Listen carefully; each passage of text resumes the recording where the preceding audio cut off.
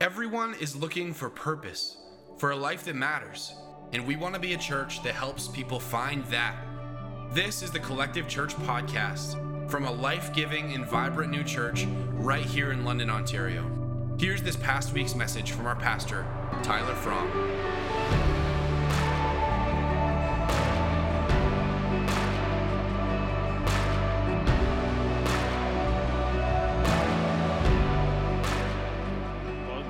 Welcome to Collective.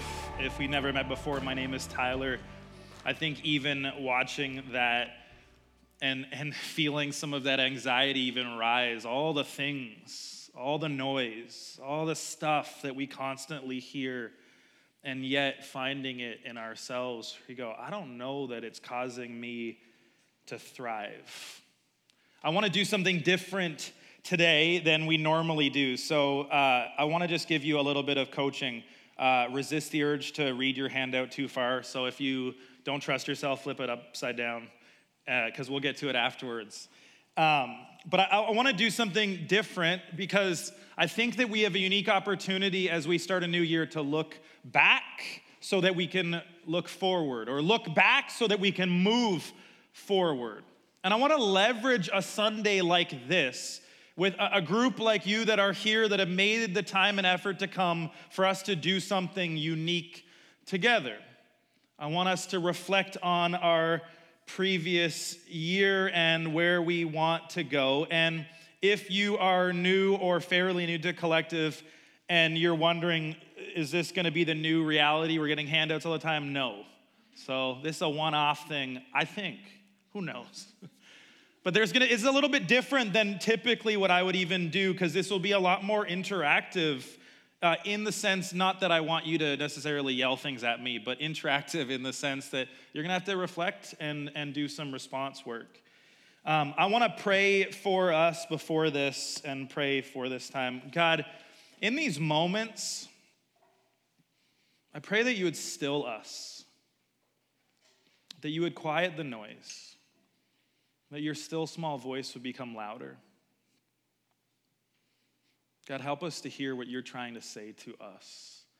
For those of us in the room that are uncomfortable with reflection or uncomfortable with thinking about why we think like we think and thinking through all of the areas that maybe we'd like to avoid, God, I pray that you'd give us courage and discernment. God, I pray that you would guide us, speak to us, change us. Do what only you can do and transform our lives, that we become more and more like your son, Jesus. God, we love you. We need you. I need you. Have your way. In Jesus' name, amen. Okay, I want you for a moment, and you don't have to do it out loud, but if you need to close your eyes for a second, that's okay. I want you to reflect on 2022. I want you to think about who you were at the beginning. Can anyone remember the beginning of 2022? Feels like 4 years in one. Each of the last 3 years has felt like this, just a blur. I go, like, what was last January? But I want you to think about yourself at the beginning of the year and yourself now, and ask the question, am I content with who I've become this year? Do I like who I've become? Am I happy with who I've become?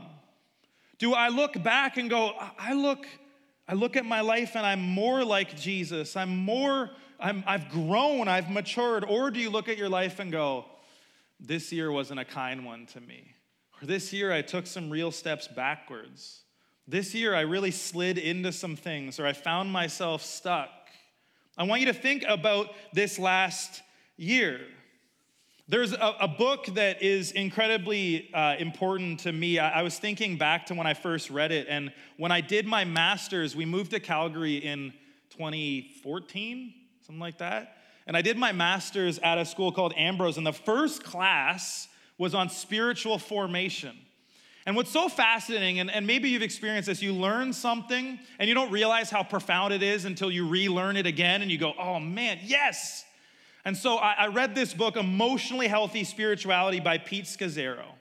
And I think that this book is really valuable for anyone that would call themselves a follower of the way of Jesus, that seeks to apprentice themselves under Jesus, that allows Jesus to speak to all areas of their life.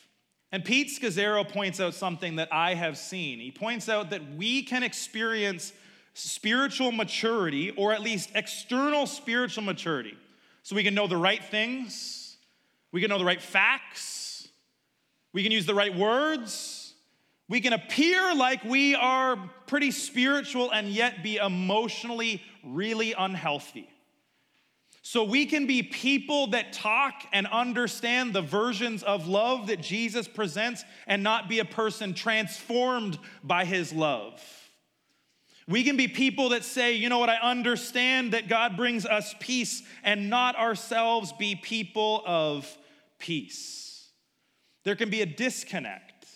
And so we can know about Jesus and we can know about him and understand more, but yet find ourselves struggling in some of the emotional parts of ourselves, in how we interact with others, in how we view ourselves, in how we live our lives in a way that is discordant. And I want you to understand that Jesus' way of life is whole. It's not just one area. Jesus is not just concerned about your spiritual health. He's concerned about you as a whole being. And he wants to speak to each area of you.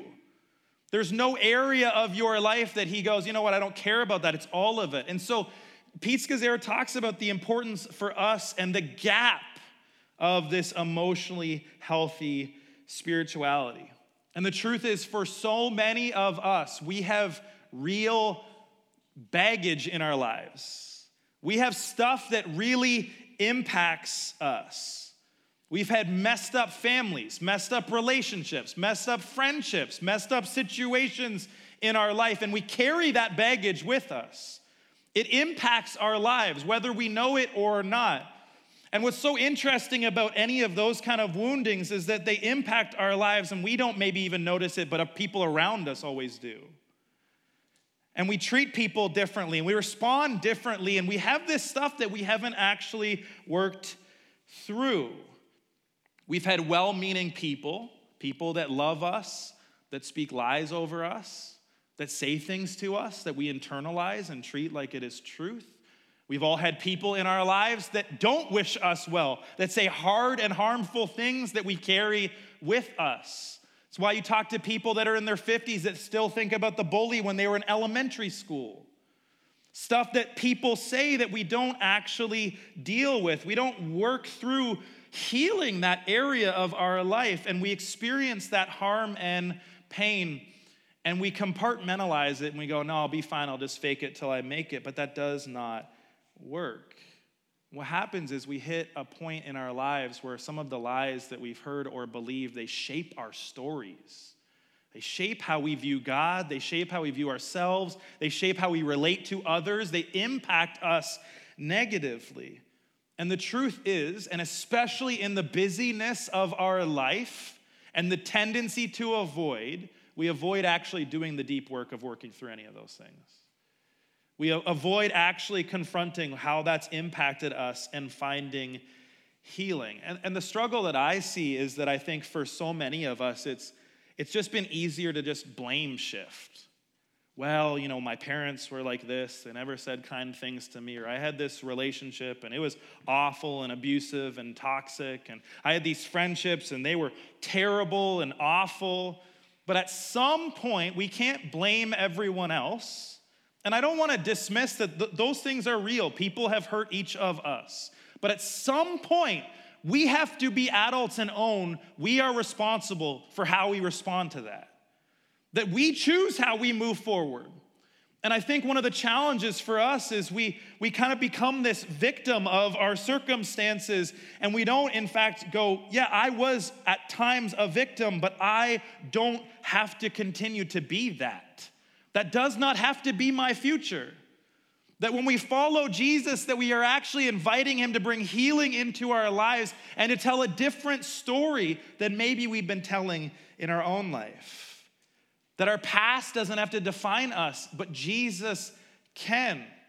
But if we think that we can move towards that without dealing with our past, I think we're missing out. And I think that's where we find ourselves. I think for so many of us, we avoid those things because they are hard and challenging and difficult, and we just move forward thinking, you know what, it'll just get better. It'll just somehow work out, and yet it doesn't. We can't pretend like the past doesn't affect us. I don't want us to live there, but I do want us to acknowledge the impact it has on shaping us to become who we are. The reality is that we carry our baggage with us until we face it or work through it. That's why we find people that they always go, well, if I just go to this new job, that'll solve all my problems. Or if I just find a new relationship, that'll solve all my problems, and they continue to carry it with them. If I just go to a new church, that'll fix everything. If I just move to a new place, that'll fix everything. And what you realize is that person continues to repeat the same pattern over and over and over again. And if we're being honest, all of us have areas in our life where that is a reality and a struggle. And some of us have worked through that, and some of us have avoided it. And I want us to take steps towards actually confronting and working through those areas of our life. And I want to use Romans 12, 1-2 as a helpful framework for us, as a reminder for why this matters. And before I dig into the text, I want to share with you, if you've ever read The Message is a paraphrase written by someone named Eugene Peterson. And Eugene Peterson was a pastor, he was also a scholar, and he wrote The Message, I think in the 80s, to make the Bible accessible to people. It was not meant to be the ultimate translation. It was meant to paraphrase and make it easy to read and engage with Scripture. And so he took this passage in Romans 12, 1-2, and he paraphrases it like this. He says, here's what I want you to do. This is him paraphrasing what Paul is writing to the church in Romans. Here's what I want you to do. God helping you. Take your everyday, ordinary life, your sleeping, eating, and going to work, and walking around life, and place it before God as an offering. Embracing what God does for you is the best thing that you can do for him. Don't become so well adjusted to your culture that you fit into it without even thinking. Instead, fix your attention on God. You'll be changed from the inside out. Readily recognize what he wants from you and quickly respond to it. Unlike the culture around you always dragging you down to its level of immaturity, God always brings the best out of you, develops well-formed maturity in you. Now, even just in his paraphrase, there's a lot of beauty in it. Take your everyday, ordinary life and place it before God. This is the invitation for us that call ourselves followers of Jesus. Fix your attention on God and you'll be changed from the inside out. And at the end, there's this line that I think is so significant to us in our cultural moment. Unlike the culture around you, always dragging you down to its level of immaturity, God brings the best out of you, developing well-formed maturity. Now, you may have heard that before. Maybe you're going, I'm not even sure what he's paraphrasing. So let me share what it says in the New Living Translation. Romans 12, 1-2 in the NLT says this, and so, dear brothers and sisters, I plead with you, give your bodies to God because of all he has done for you. Give your bodies, all of you, to God. Let them be a living and holy sacrifice, the kind he will find acceptable. This is truly the way to worship him. Don't copy the behavior and customs of this world, but let God transform you into a new person by changing the way you think. Then you will learn to know God's will for you, which is good and pleasing and perfect. Even when I think about the end, that you'll learn to know God's will for you, I think about all the people that I've talked to that are going, how do I figure out God's will? Well, here we find it. That we invite God to change the way that we think from the inside out by giving all of us to him. And if you've spent any time in church, maybe you know this verse like I do. I have it in my head. I constantly think of it in the NIV because that's what I grew up with. In the NIV, it says this in verse 2. Do not conform to the pattern of this world, but be transformed by the renewing of your mind. Be transformed by the renewing of your mind. And I want us to embrace this. I want us to embrace this act of renewing our mind, to take this seriously, to take Paul's words to the Roman church seriously. And I think about this other section that Paul writes in Romans, and he says, I don't do the things that I want to do, and I don't get it. And I don't do the things I don't do the things I want to do, and I do the things I don't want to do, and I don't understand myself. And I think so many of us find us in this place where we're reflecting on our lives going, how come it doesn't look like what I want it to look like? And sometimes we just go, I don't know, move on. And there's an invitation here for us to actually consider, what does it look like to think about those things, to reflect and to renew our mind, to change our thinking, to change the way that we formulate how we live in a way that actually changes us. I want us to take some time to think about how we think. In the New Living Translation, it says, don't copy the behavior and customs of this world, but let God transform you into a new person by changing the way that you think. Can you imagine if that actually was happening in our lives? I want us to think about the way that we think. I want us to consider the way that we think about even the things that we feel. I want us to ultimately ask more questions of ourselves. To ask our question, like, what would it look like to integrate the question why into our daily lives? Why am I responding like this? Why am I doing this? Why am I not doing this? To constantly actually create space to ask questions and to challenge the way that we think and live. For example, when you feel anxious, think about moments that you feel anxious, and then think about how you respond. All of us have healthy responses to anxiety, and we have unhealthy responses to anxiety. But do you think, why am I responding like this? Do you ever just think about when you're dealing with something difficult or challenging and you feel criticized? Do you ever think about how you respond and then go, why am I responding like this? Why am I feeling like this? What am I noticing? What am I hearing? Like, for us to actually be people that reflect meaningfully on what we do. What about when things don't work out like we think they should? I mean, all of us have things in our mind where you go, it's going to be this, it's going to definitely look like this, and then it doesn't. What do you do when things don't work out like you expect they will? How do you respond? Is it healthy or unhealthy? And have you ever asked yourself, why do I respond when things don't measure up to what I expect them to look like? Why do I respond like that? This question of why is so significant and can be significant. There's a book called Start With Why by Simon Sinek, and he's talking about it from a leadership perspective, for us to use why to drive us. But I think the question of why can be so incredibly valuable for us to actually get to the root of where our wounds are, our challenges are, the lies we believe, the areas that we don't trust God and trust Jesus. I think why actually helps us to begin to get to the root of the things that are plaguing us and harming us. When you have conflict in your life, when there's something unspoken, I want you to think about how you respond.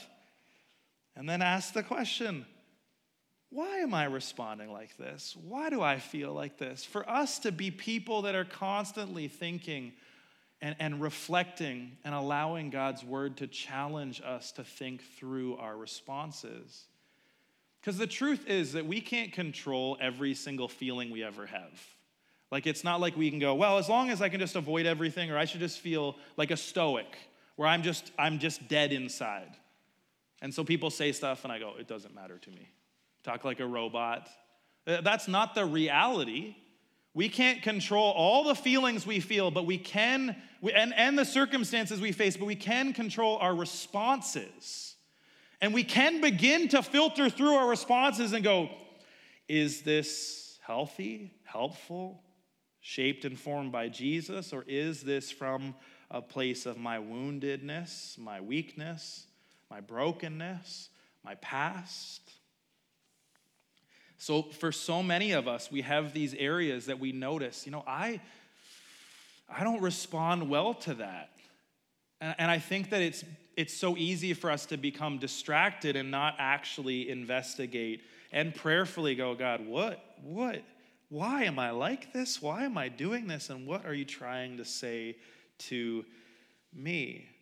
Now, let me just share some of some examples in my life where I've done some thinking and worked through how I've responded and my response to some of the difficult feelings or challenges that I've faced and where I found areas that I have not responded well. The first one is we lived in Calgary for 5 years, and it was difficult. We moved to a brand new city. I was working at a church. I was also doing my master's. We had Ava and Parker, so there was lots going on, and then we dealt with some difficult challenges. And I was really reflecting, and this is something, if you spend time with me, you'll hear me ask, where I was reflecting on what are the things that give me life? Like, what are the activities or the people? Like, what do I do that I find that God shows up and restores my soul? And I was really struggling to find those things. There were certain people that I'd spend time with that brought me closer to Jesus that would give me life, but it was hard to find those areas. And so I talked to Lee and I was like, hey, and I don't know that I set her up super well for it, but I was like, when do you notice I'm happiest? Like, when do you notice I'm happiest? And she's like, when you eat chocolate. And I was like, can I go get some? Can I go buy some chocolate? She's like, go for it. Now, there's a degree that you're like, okay, yeah, eating chocolate. But think through that just. Like I was reflecting on what that meant. So chocolate, when you eat chocolate, it gives you a little boost, right? A little bit of dopamine, a little bit of serotonin, where you feel this temporary elevation, this mood boost. Now, we would call that what? Eating your feelings, right? So I face something difficult and I go, chocolate would make this better. But what does it do? It's a temporary thing. And it's interesting when I reflect on it because I go, it's not just a temporary thing. Honestly, it's a numbing thing. It's like I just want to feel better for a little bit. I'm dealing with all this stuff and it's really difficult, but I want to feel better for a little bit. I want to just feel good right now. I don't want to I want to ignore what I'm feeling. I want to ignore the difficult things and I want to medicate with chocolate. And so honestly, I began to think through why. Because you can look at that and go, oh, who cares? Eat a little chocolate, whatever. But I was like, I think there's a pattern here that's not healthy. I think there's something here that the way that I'm coping with things that are difficult is not actually good. And so chocolate is like the tip of the iceberg. It's like, oh, whatever, haha. Like we do that. We'll trivialize or like we'll laugh, like, oh, whatever. But there's some stuff there below because I noticed other things. I noticed that if I was feeling a lot of stress and difficulty that I would find myself binging Netflix, or I'd find myself infinitely scrolling on my phone. I'd find myself trying to distract myself with more noise that was not helpful. I don't know if you can relate to that. Like you're feeling these feelings and you're struggling with whatever you're struggling with and you just go, you know what I'm gonna do? I just need to lose myself in something else. I just need to not think about the world around me and just be engrossed in my phone. So I'm just gonna use this, and then 6 hours later, you're like, what did I do? Now, is chocolate inherently bad? No. Is your phone inherently bad? Kind of, but that's a different conversation. But what's really harmful is if we're not actually investigating our feelings, and we're not investigating our woundedness, and we're not investigating our responses, and we're numbing it. And I think for so many of us, and I'll just say it for me, that has been an area for me of growth and challenge and struggle. Of going, when I'm feeling like I'm at the end of myself, and I notice that I'm just wrestling with my humanity and limits, that I find myself trying to numb the discomfort. So I go, you know what, I'll eat some chocolate and I'll feel better. That's fine. Well, then I'll just watch something and I'll binge a show and I'll pretend like all my problems don't exist. But you know what's true? They don't go anywhere. They're still there at the end of it. And I have avoided actually dealing with the real root things. And I'm someone too that's lived out in a family system where that wasn't just numbing and avoiding in innocuous ways, it actually blew up a marriage. And this is where it's the iceberg. There's these things at the top that you go, well, what I'm doing to deal with this is not that big of a deal. And it gets deeper and deeper and deeper, and our coping structures and the way that we handle things and the way that we respond to difficulty and the way that we relate to other people becomes increasingly dysfunctional. And none of it reflects Jesus and his direction for our life. And so I have begun this process of consistently asking myself, why? Why do I do this? Why do I find this tendency to numb pain or avoid or distract myself? Why am I thinking like this? To think about my thinking, to think about my actions, to actually ask questions, not just go with the flow. The truth is that all of us have areas in our life where we find ourselves responding to things naturally in an unhealthy way. All of us. All of us have certain places in our life that you go, I don't want people to see that. I don't want to own that because it is not pretty. That's why for some of us it's such a difficult thing to be known in community, because there comes a point where you're actually known in community, where people go, ooh. And you're like, yeah, welcome to being human. Like, the beautiful thing about humanity, me included, is I have some real great strengths and lots of weaknesses. And God meets me in the middle of that and redeems and restores in community to go, okay, I'm not just this, but I do have some things that he wants to work through. And so we do that together. All of us have areas in our life where we have dysfunctional patterns that are harming us. And I would suggest, especially when it comes to our spiritual relationship, creating walls between us and God that we're not even aware of, and walls between us and others that create damage. Now, this idea, some authors give it a name. They call it your shadow. Your shadow side. This language, maybe it's helpful for you, maybe it isn't, but this idea of our shadow, considering the parts of us that are not incredibly helpful or healthy, the parts that we would rather remain hidden or that impact us, whether intentionally or not. And so the author that I mentioned, Pete Scazzero, this is how he defines your shadow. Your shadow is the accumulation of untamed emotions, less than pure motives, and thoughts that, while largely unconscious, strongly influence and shape your behaviors. It is the damaged, most hidden version of who you are. Accumulation of untamed emotions, less than pure motives, and thoughts that, while largely unconscious, strongly influence and shape your behaviors. That's why we find ourselves in these patterns that someone says something. Marriage is a great example of that. Lee could say something to me and I would hear it through a filter and lens. And I'd go, you said this. And she's like, that's not what I said. And you go, why? Because there's things internally that I have not worked through that when Lee says, I just go, well, you meant this and you meant this and you...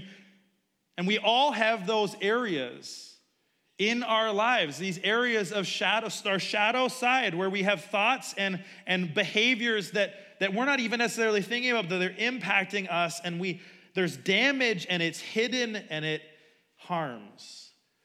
And I want us to think about our shadow. I want us to actually today notice and name our shadow. Pete Scazzero says this about our shadow, and you'll see it. You can actually flip over and you can look at your handout now. It says this, and I think that this is so significant. It says, one of the great truths of life is this: you cannot change what you're unaware of. However, once we acknowledge our shadow, both its root causes and expression, its power over us is diminished, if not broken. Now, this concept is a deeply biblical concept. In James, it talks about us confessing our sins to one another, because when we confess our sins to one another, they come into the light and they have no power anymore. And Pete Scazzaro is saying when it comes to our spiritual life, we need to pay careful attention to those things that actually wound, the woundedness, the brokenness, and bring it out, name it, notice it, and then see it robbed of its power and watch God transform us and change us. And we can swim in the shallow pool as Christians and know all sorts of things, but if we don't actually allow God to transform us from the inside out, we miss out on something significant. But if we are willing to name and identify our brokenness, our woundedness, and how it's impacting us, we can actually experience healing. And so my hope today is that we can begin that process. This is not going to be one of those things that you go, 3 hours later, we'll have barely scratched the surface. If nothing else, what I would love for each of us to do is just notice and name the area of our shadow and how it impacts how we interact with others, ourselves, and our work. I provided some examples on this, so don't check anything off yet. And just as an aside, so I'll get you to reflect and then check something off, but some of you in the room, you're like, every single one, like I'm the worst, I have all these areas, and my encouragement would be pick one or two. Pick one or two, and then other people in the room are like, nope, I'm great. And if you want to be humbled, go talk to your spouse or someone that loves you, and later they'll tell you some areas that you maybe are unaware of. But I want us to look at those, at three categories, but I want us to be reminded, why are we doing this? We're doing this because Romans reminds us that we renew our mind, and as we renew our mind, as we bring in new ideas and new thoughts and new patterns of life, the way of Jesus into our life, that it begins to transform us from the inside out. So I gave a list of some things, and they're not exhaustive. I hit some things that I think I notice when I interact with people, areas that I notice are significant areas of challenge. So let's look at others first. Let's consider, okay, how does my shadow side, my woundedness, my weakness, my brokenness impact my relationship with others? First, around areas of conflict. Some of us have really healthy views of conflict, but some of us, we have two extremes. I won't ask you to say which one's you, but some of us, we avoid conflict. Like things get tense and we're like, I am out. I'm avoiding it. I'm staying far away. And then others of us, we run straight into it. We bulldoze people. And we bring conflict into situations and we ratchet it up. Can I just let you know, either of those, not helpful. Both of those are harmful. We can spiritualize it and go, well, the person that's creating damage is really bad. No, the person that also is not bringing healing by dealing with it is equally missing out. And so is maybe one of the areas of your shadow that you avoid or you bulldoze when it comes to conflict. The next one I think is a significant one. What about how you view affirmation? When I think about our phones and social media, what it does, it's that ding, ding, ding, ding. Look, I'm good enough. I remember having a cousin who, if she didn't get a certain amount of likes on her Instagram photo, she would just take it down, right? There's like this threshold. Now think about what that does to us. We have a whole bunch of people that don't really know us very well telling us that we are good enough momentarily. There are those of us in the room that it's a real struggle for us that we go, I just need someone to tell me I'm good enough. Like just, maybe if they say enough positive things, then you go, now I feel good enough. If I date that person and they do all the right things, then I'll feel good enough. And we have a dysfunctional need for affirmation. And here's where it's really challenging when it comes to our spiritual life. We are looking for someone else to tell us what only God can. Only God can look at us, see all our brokenness and wounding, and say, I love you, you're my son, and you're my daughter. I see you, and it transforms us. No other human being can give us that. And so we look for it, scramble for it. If I just get enough from other people, then I will be good enough. Maybe it's area of affirmation, or maybe it's comparison.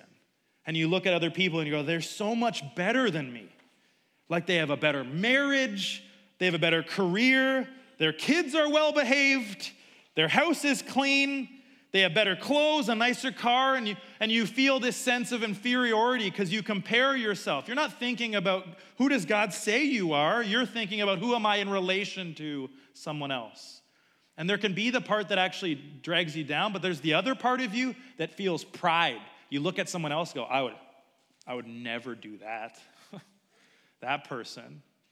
And you go, if that's you, there's some areas there that there's a shadow side to that. That is not a healthy or helpful thing. And in conjunction to the first one around conflict, maybe it's people pleasing. You just go, I just want to keep everyone happy. I've been in situations and family where there's a lot of conflict and tension. And I just want to, it's all good, it's fine, it's great. And you stretch yourself so thin that you basically kill yourself trying to, stand in the middle and make everyone else right. And you carry a weight that was never meant for you to carry to try to fix everyone else. You are not the Savior. You are not Jesus. And so you have this area in your life that you go, but I just have to make it right, because if it's not right, then I'm not okay. That's called a shadow. That's an area that needs some reflection. Maybe it's judgmental perfectionism where I think about, even with perfectionism, how there are some people that are perfectionists that if they can't do it perfectly, they just won't do it at all. But then there's the other ones that are like, I'm going to do it so perfectly. And I'm going to earn God's love. I'm going to show him that what he did was good. See, look at me. Am I good enough now? And then in comparison to others, we're like, but not them. They're not good enough. They're not doing all that I'm doing. You go, that should be a massive red flag and indicator for us that there's something out of whack. Or maybe it's outbursts of anger. Like you just find yourself losing it. And you're like, why? Why am I angry? Why is this bothering me? Why do I feel like an exposed nerve? Like if someone says something or does something or cuts me off in traffic and I'm like, I go all the way to 11. Why is that? And for some of us, you just kind of go like, I don't know, that's just who I am. Or maybe it's hiding something. Maybe there's something below that. Have you asked why? Why am I doing this? I want you to think for a moment. I'll give you a couple minutes to think. Are there areas in how you relate to others that reflect what you think is your shadow? And I added other in there because maybe you go, no, I know what it is and it's not in here. And I want you to take a moment right now and I want you to select one or two at the most after some reflection.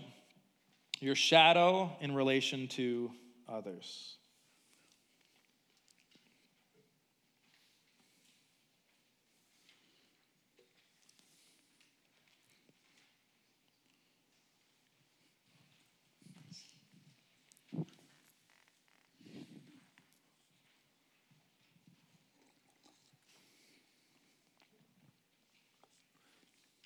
Okay, next I want to talk about our areas of woundedness, our shadow in relation to ourself.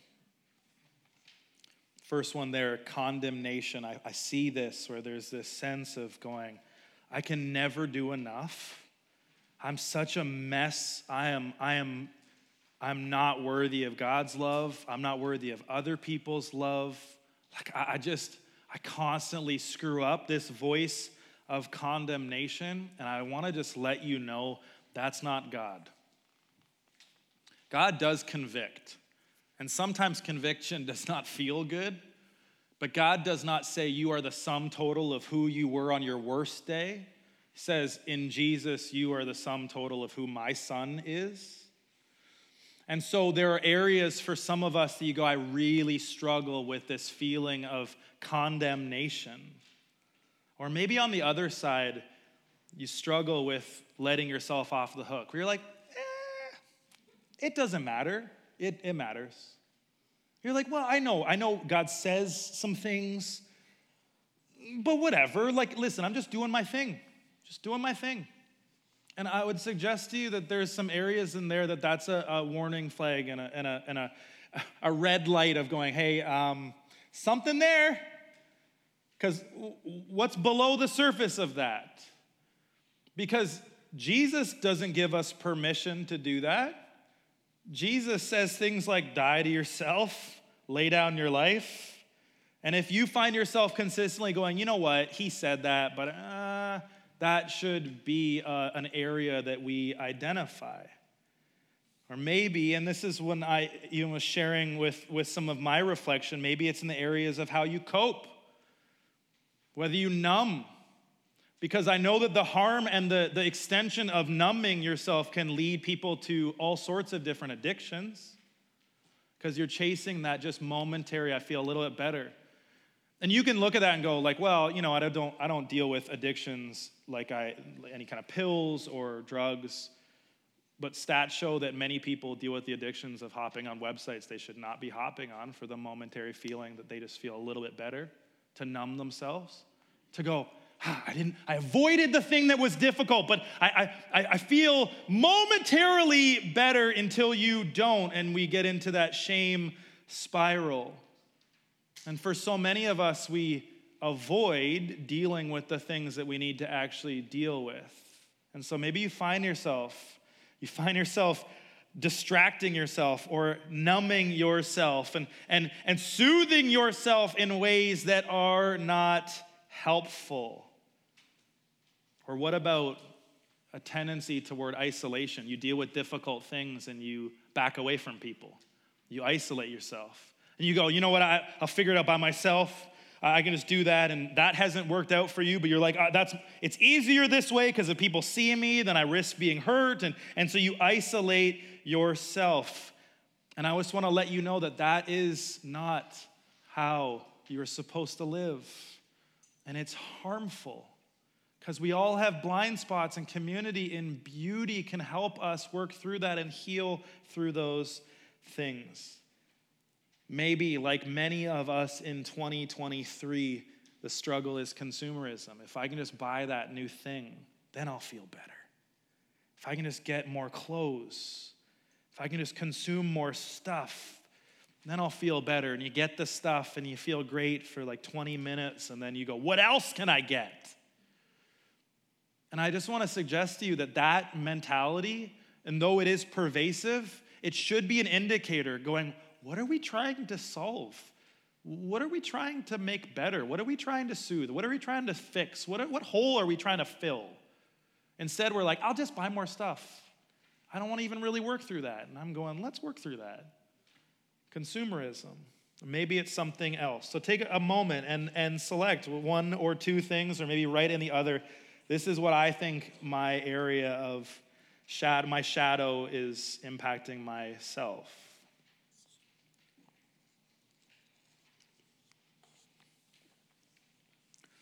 Okay, the next one, work and school. And it's connected in some ways to others with affirmation, but I think our view of success to somehow make us feel good enough. If I just make enough money, if I work for the right people, if I get the job I've always dreamed of, then I will feel good. It'll solve all my things. My boss says I'm great, then I'm great. My boss says I suck, I'm the worst. And our identity is found in our activity and external factors, and it ends up crushing people. Or how do you find yourself responding to setbacks when you're dealing with something that didn't work out in a healthy or helpful way? Do you find that just ruins you?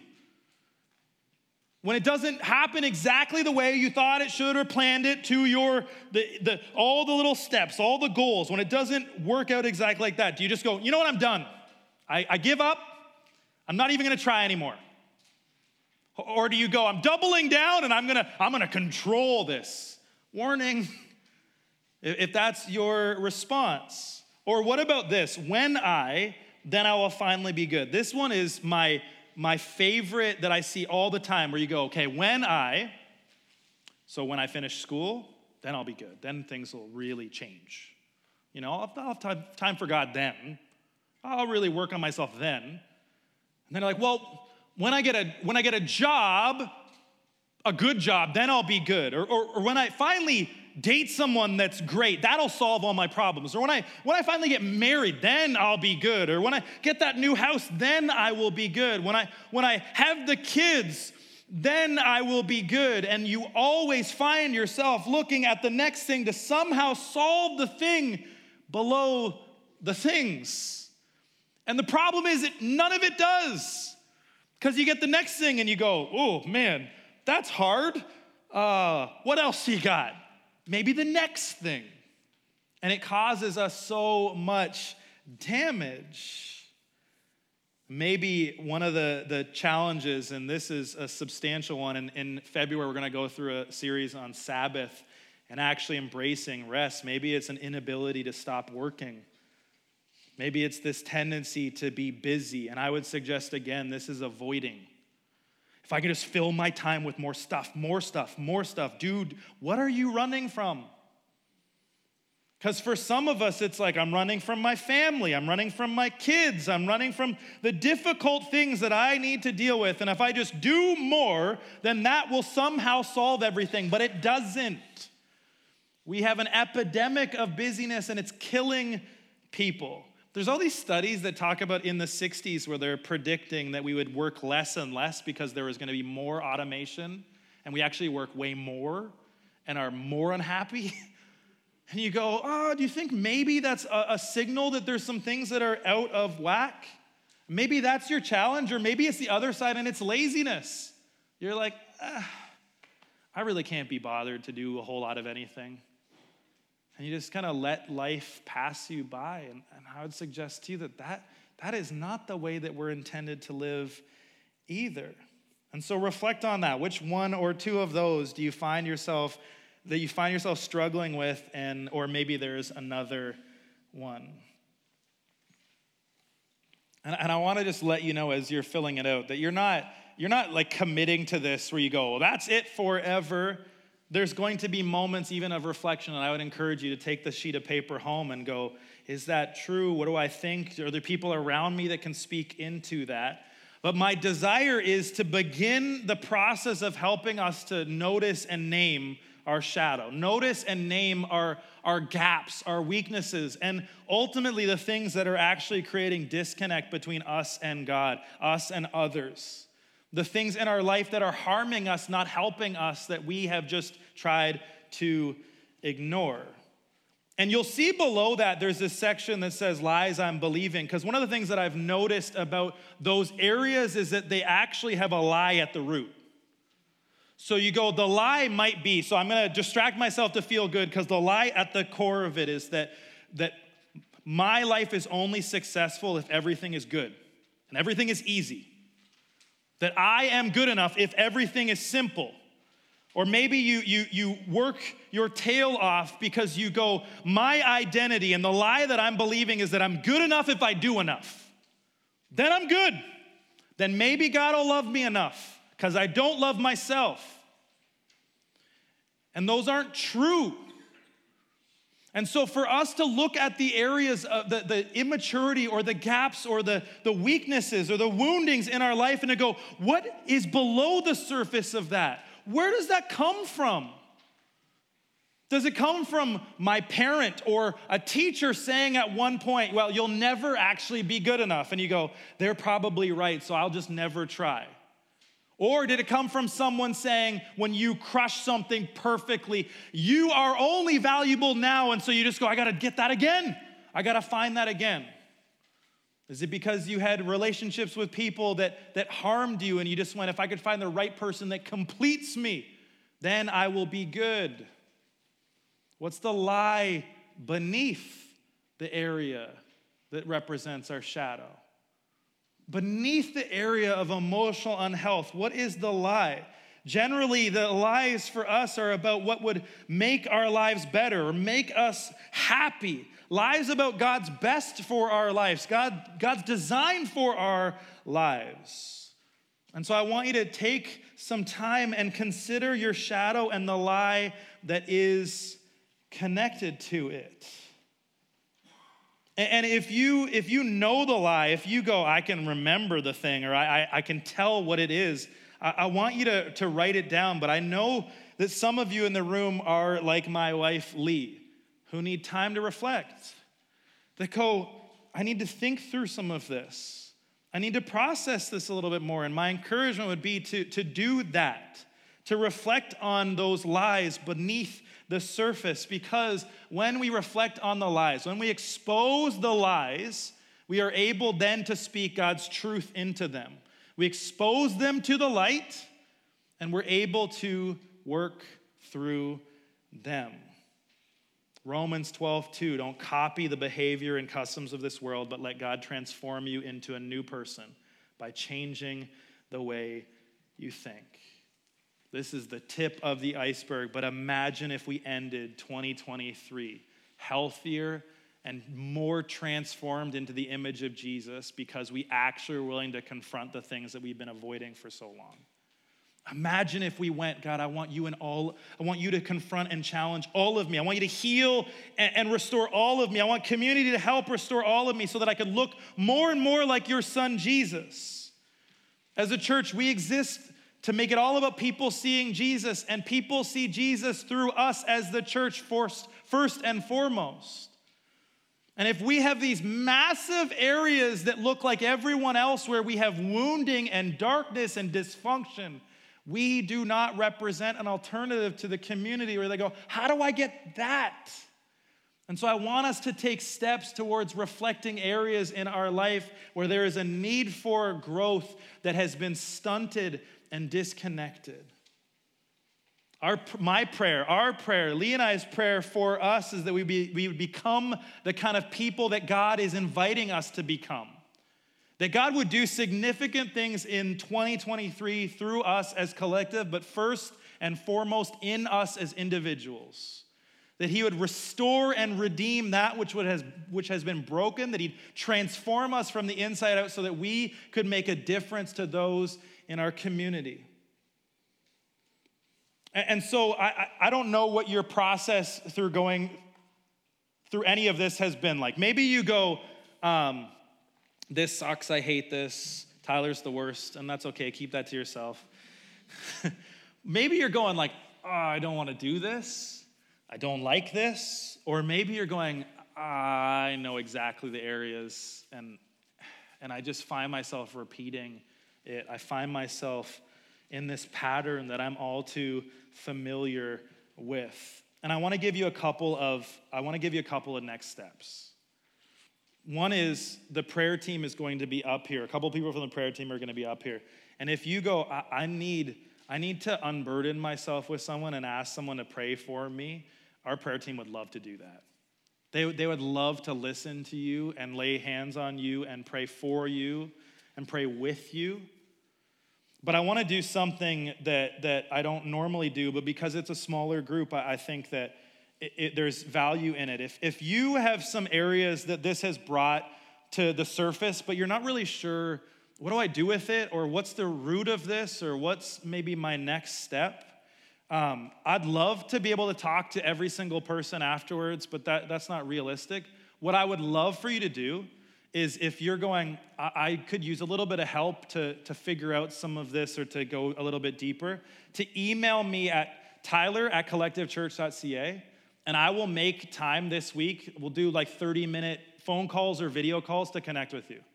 Because I'd love to be able to just talk through some of that and go, here's what I'm learning, here's what I've learned, I have this one book that my grandparents gave me that's all God's promises in the Bible. Like maybe it's actually working through what's the truth that God says, or maybe it's getting to the root of it. Point is, we want to help. And so I don't want us just go, well, notice and name your shadow and then best of luck. Typically what would happen is I'd be pushing this into our co-groups, but we're not launching those yet. And so I think there's an opportunity, if you want it, I want to make myself available for a phone call or a video call. If you're like, I do not want to be on a video call, I get it. But if you do, I'm good with that too. I want to make time this week. I'm taking Monday, so after Monday, so Tuesday through the rest of the week, tyler@collectivechurch.ca. I'd love to make time to talk to you on the phone or talk to you on video. I want us to become people that grow in becoming increasingly healed and whole people that know who we are in God, that know who we are through Jesus, that don't live in our past and all our woundedness and our brokenness, but instead allow him to tell a new story through and for us. And so you can go to the prayer team, you can email me. I do have something. I have at the bottom, so I am a reader. So if you ever want recommendations, I'll always give them. But if you're just wondering, what would it look like for me on my own time to just take some steps toward this? There's a couple of things. You can read Emotionally Healthy Spirituality. It's very valuable. But one of the books that we got for the team, for all the people that serve and volunteer their time in order to make this happy, is this Emotionally Healthy Spirituality Day by Day. It's 40 days, twice a day of actually working through our stuff, being with God, allowing him to slow us down, because oftentimes we run and avoid because we are avoiding the things that we need to deal with, and God's trying to get our attention in.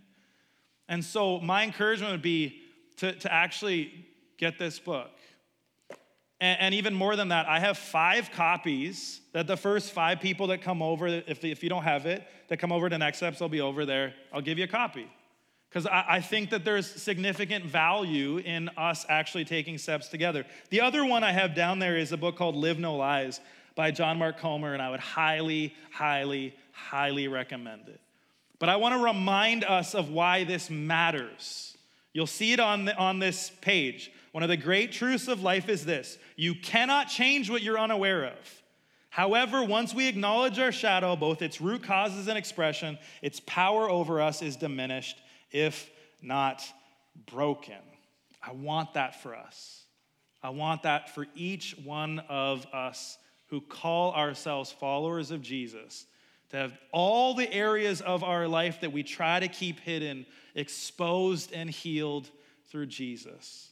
I want to invite you to stand up for a moment, and I want to pray a priestly blessing over each of you. This is found in number 6, 24 to 26. This is a priestly blessing. So I'd love for you to close your eyes and put out your hands in a posture of receiving. And I want to pray this over you. May the Lord bless you and protect you. May the Lord smile on you and be gracious to you.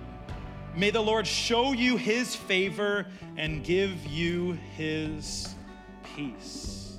We pray all these things in your name. Amen.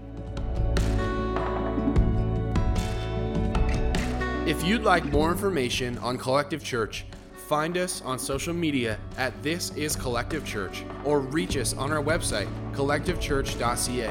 Thank you for listening, and we hope to see you Sunday.